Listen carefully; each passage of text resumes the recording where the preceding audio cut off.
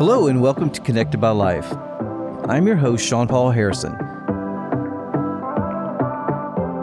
Connected by Life was created to have engaging conversations about important topics that impact physicians and our clinical stakeholders in regards to organ and tissue donation and transplantation.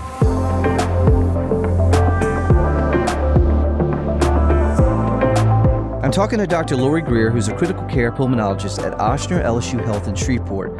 I've known her for over 20 years, and she is very selfless and always very passionate about her patients, families, and the importance of donation. Dr. Greer and I will be talking about the importance of hospital culture and how it positively impacts donation.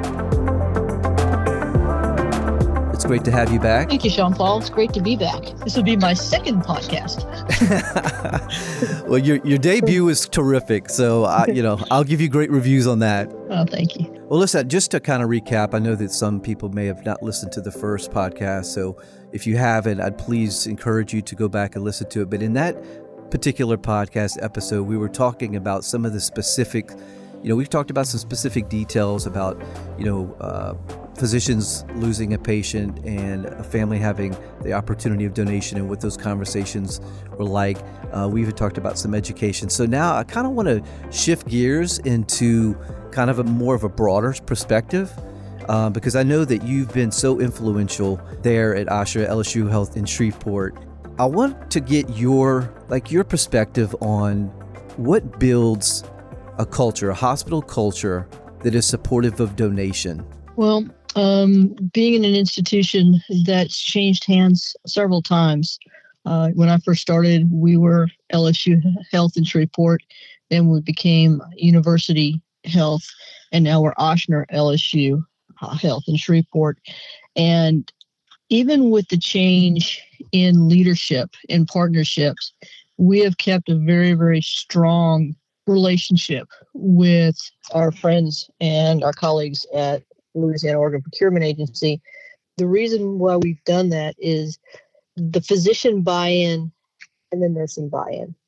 That the people that are at the bedside see the importance of organ donation. We've seen it in patients we care for in who may or may not be a donor. And we see it in patients that have come back to us after having had an organ donated to them. It's not uncommon for us to be taking care of patients on the floor in the ICU that have had a kidney transplant. We've had patients come in who have had previous liver transplants, a few cardiac transplants. And I can say that one of my own respiratory therapists, secondary to COVID, had to have dual lung transplant.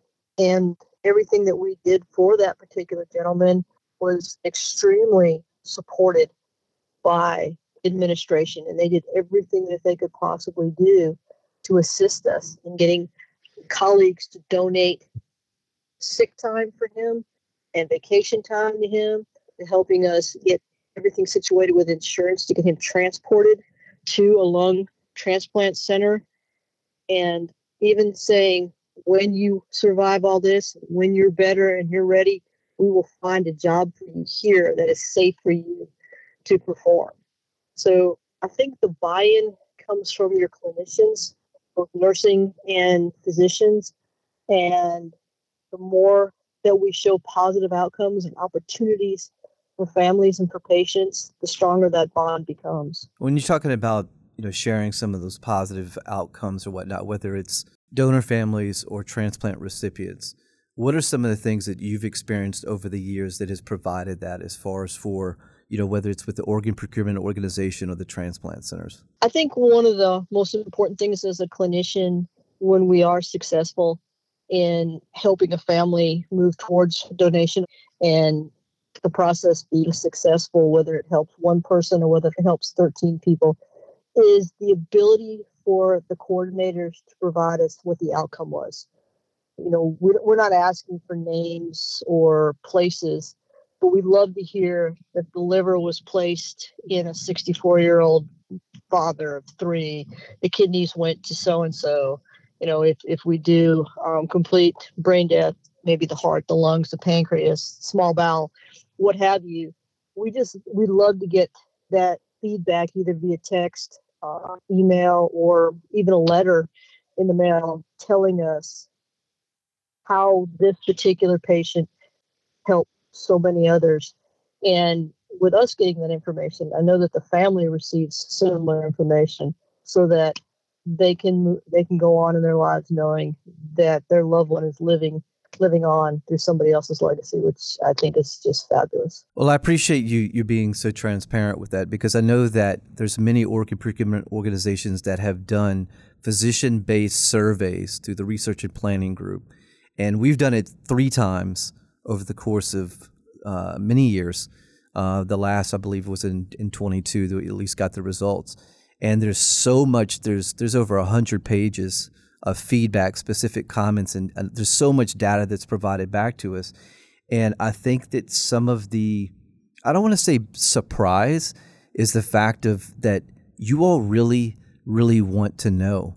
We talked about in the last episode of just recognizing that loss. It's a loss for the family, but it's a loss for you all as well. And so, making sure that we can remind you of the impact that you had with that family and those lives that were saved. I agree completely.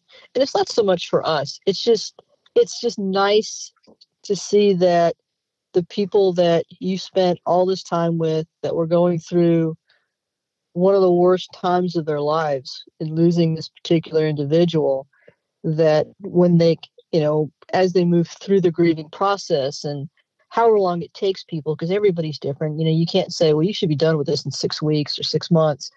But whenever they come out that other side, one of the things that we know will help them come out the other side, maybe stronger for it, is knowing that the decision they made to donate is is helping someone else, and that there's someone else out there that every day wakes up thanking them one way or another, whether in their prayers or just in their thoughts, that somebody made the hardest decision of their lives for me. And that's that keeps you going in the morning. When you get up and you go to work, you think, what am I going to do today? Maybe something like this. And even if you do it once in your lifetime, I've been blessed with the opportunity to take care of patients and families in the worst days of their lives, doing both ER and ICU.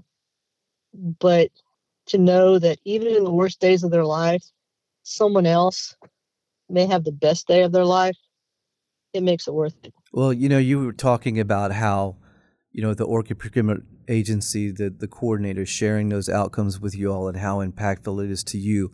But what I would like to speak to is you sharing that about how much it makes a difference, because I know that you're sharing that in the hospital, those thoughts. And so it's a contagious feeling. And I think when we're going back to talk about culture, how do you build that culture? I think that has a lot to do with it. You can have a lot of, there's a lot of important things that are in place, policies and procedures and things like that. But is that spirit of making a difference in those lives. And so, I totally commend you and your team for continuing to do that, because it spills out into everyone that is a part of that process. Yeah, it is. And it's amazing. Last Sunday, I was working, and overhead, the operator announced that there was going to be a hero march on the 4th floor. And, went down, of course. And it's amazing the number of people from all over the hospital, not just that ICU, all over the hospital came, stood in that hallway with their lantern to be there for that patient and for that family, knowing what they gave for that day. And it's just, when you see that, to me, it's more than, okay, there's a policy, you have to call local for a GCS of this. Everybody's like, okay, check the box. Okay, we did it. But that's not why they do it. They do it because of things like that. And that made me super proud, just looking up and down the hallway at the number of people that were there. And the family walked by. They weren't alone. It's like if 2 people are standing there when they walk out of the room with their loved one. What does that tell the family? When you've got 100 people lining the hallway, showing them that we really appreciate you and we care, I mean, that helps that family as well. Well, I've had there's two things that I would like to mention based on that. Is one, there was about 6 months ago, I was attending a meeting with the OPO staff that supports you all. And in that meeting, there was some roundtable discussion and talking about process improvements and challenges and opportunities and those types of things. And someone mentioned that we see this process as something that we get to do, not something that we have to do. That crosses the line over into something that's so much more powerful. Agreed. The other thing is, too, is when you're talking about that honor walk for that family, there's a donor mom that is very close with our agency. And one of the things that has always resonated with me that she said probably almost 20 years ago was that you can't change the experience that they had of that loss. Like, you can't bring their loved one back. What you can change is what happened through it. And when they're leaving, what that shares with them. And that's exactly what you were talking about with that. Yeah, there's no do-over for this family. I mean, they're going to remember what they remember, and that's going to help them get through their process that they need to get through. The coordinators do a phenomenal job in being there for both the team and for the family during that time. And the coordinators have really become part of the hospital family in being there for the staff, because there's many times where you get close to a family. You care about them, you care about the patient, and them being there makes a world of difference to help everyone move through to the next step. That is vital, because when we're talking about families experiencing loss, whenever they're working with you all or they're working with the organ procurement organization, they see it as one. So it's building that trust. It's building that trust, us with you all and you all with the family, and then that shared trust all across the board. So that is a very important comment that you made there. And speaking of that, we're going to shift as we're kind of wrapping up here. But one of the things that I also wanted to ask you, especially since you've had so much experience and your team has, is that when we're talking about processes, what are some things that you could share of areas that we could provide more and that you see for staff where they could use a little bit more support, or some things that we could just continue to do and not be, not forgetting those things? I think there's always room for improvement, and I'd love to be able to give you examples. But to be honest with you, every time I see a member of the team, they're respectful, they're polite, they are, what can we do? How can we help? Do you need anything from us? Um, I wish I could answer that question in another way, but just their availability to assist with whatever is necessary, I think you're doing what you need to do. What I will say, and I appreciate that, because they are an amazing group. They really are. And, I think that's something that we've really, you all have committed to the process and building that culture like we talked about. I would go back to, because I know that you're really involved with teaching. And so across the nation with that research and planning group survey that I spoke about, one of the areas that is heavily talked about in most cases is education. And, physician education is kind of a moving target, because it's difficult because y'all are so busy. There's so many responsibilities. There's so much that you all are doing and trying to keep that work-life balance. But as far as for education, what is some of the best ways, the most effective ways that either your OPO or other OPOs out there that they can do to have better results, to reach these physicians? Like, what are some of the ways that you think that could be more successful? Well, I think the best way to learn for this type of conversation would be role playing, to be honest with you. I know that may sound corny to some people. No, I wouldn't have thought that's what you were going to go to, but I actually think, because my house staff, they watch us as we do it. And like I said earlier, as they get more experience watching us and more experience caring for patients, interacting with families, we allow them to take more and more of the role in this discussion. But I think that if you really wanted to really show a true education for this, it would be role playing. One person's a physician, one person's a coordinator, which could be the coordinator, of course, and the other could be a family member, and move around and being, switching around, being different roles. and using someone like me to be the family member, so knowing what kind of questions that families ask, or some of the responses to some of the things that are said, if they're not said quite the right way. And I think role playing would actually be beneficial in helping.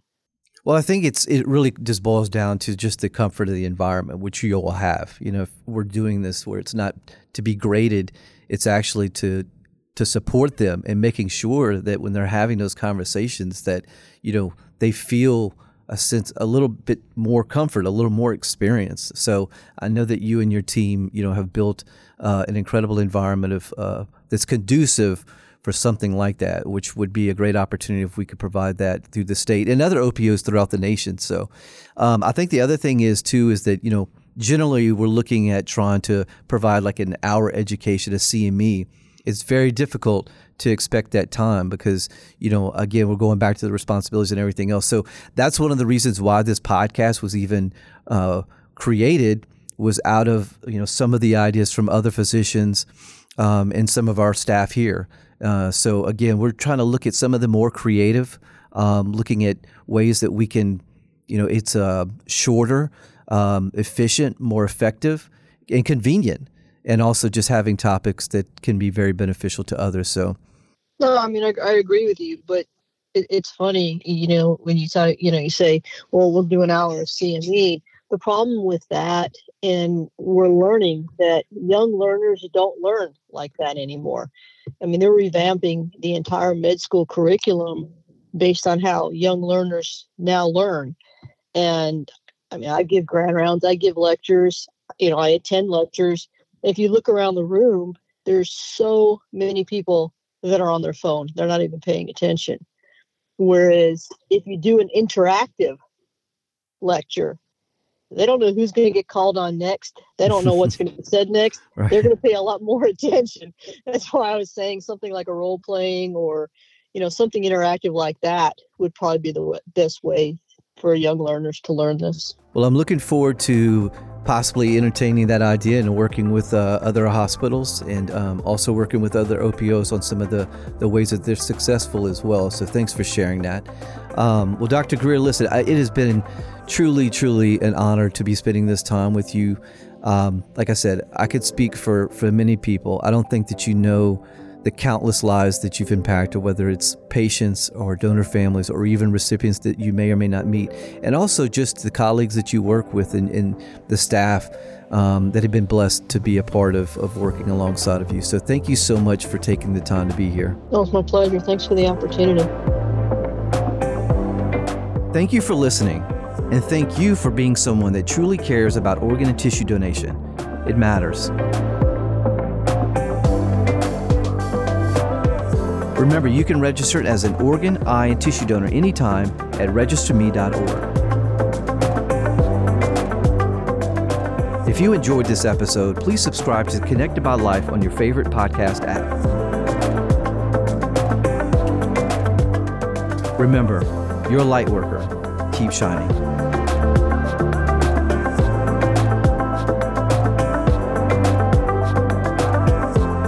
This is a production of LOPA. The content in this podcast is intended for informational purposes only and not intended to substitute for professional medical advice.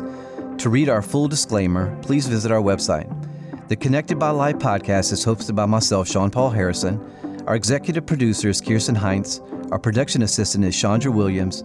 And we are recorded, engineered, and mixed in our Covington, Louisiana studio by Troy Perez.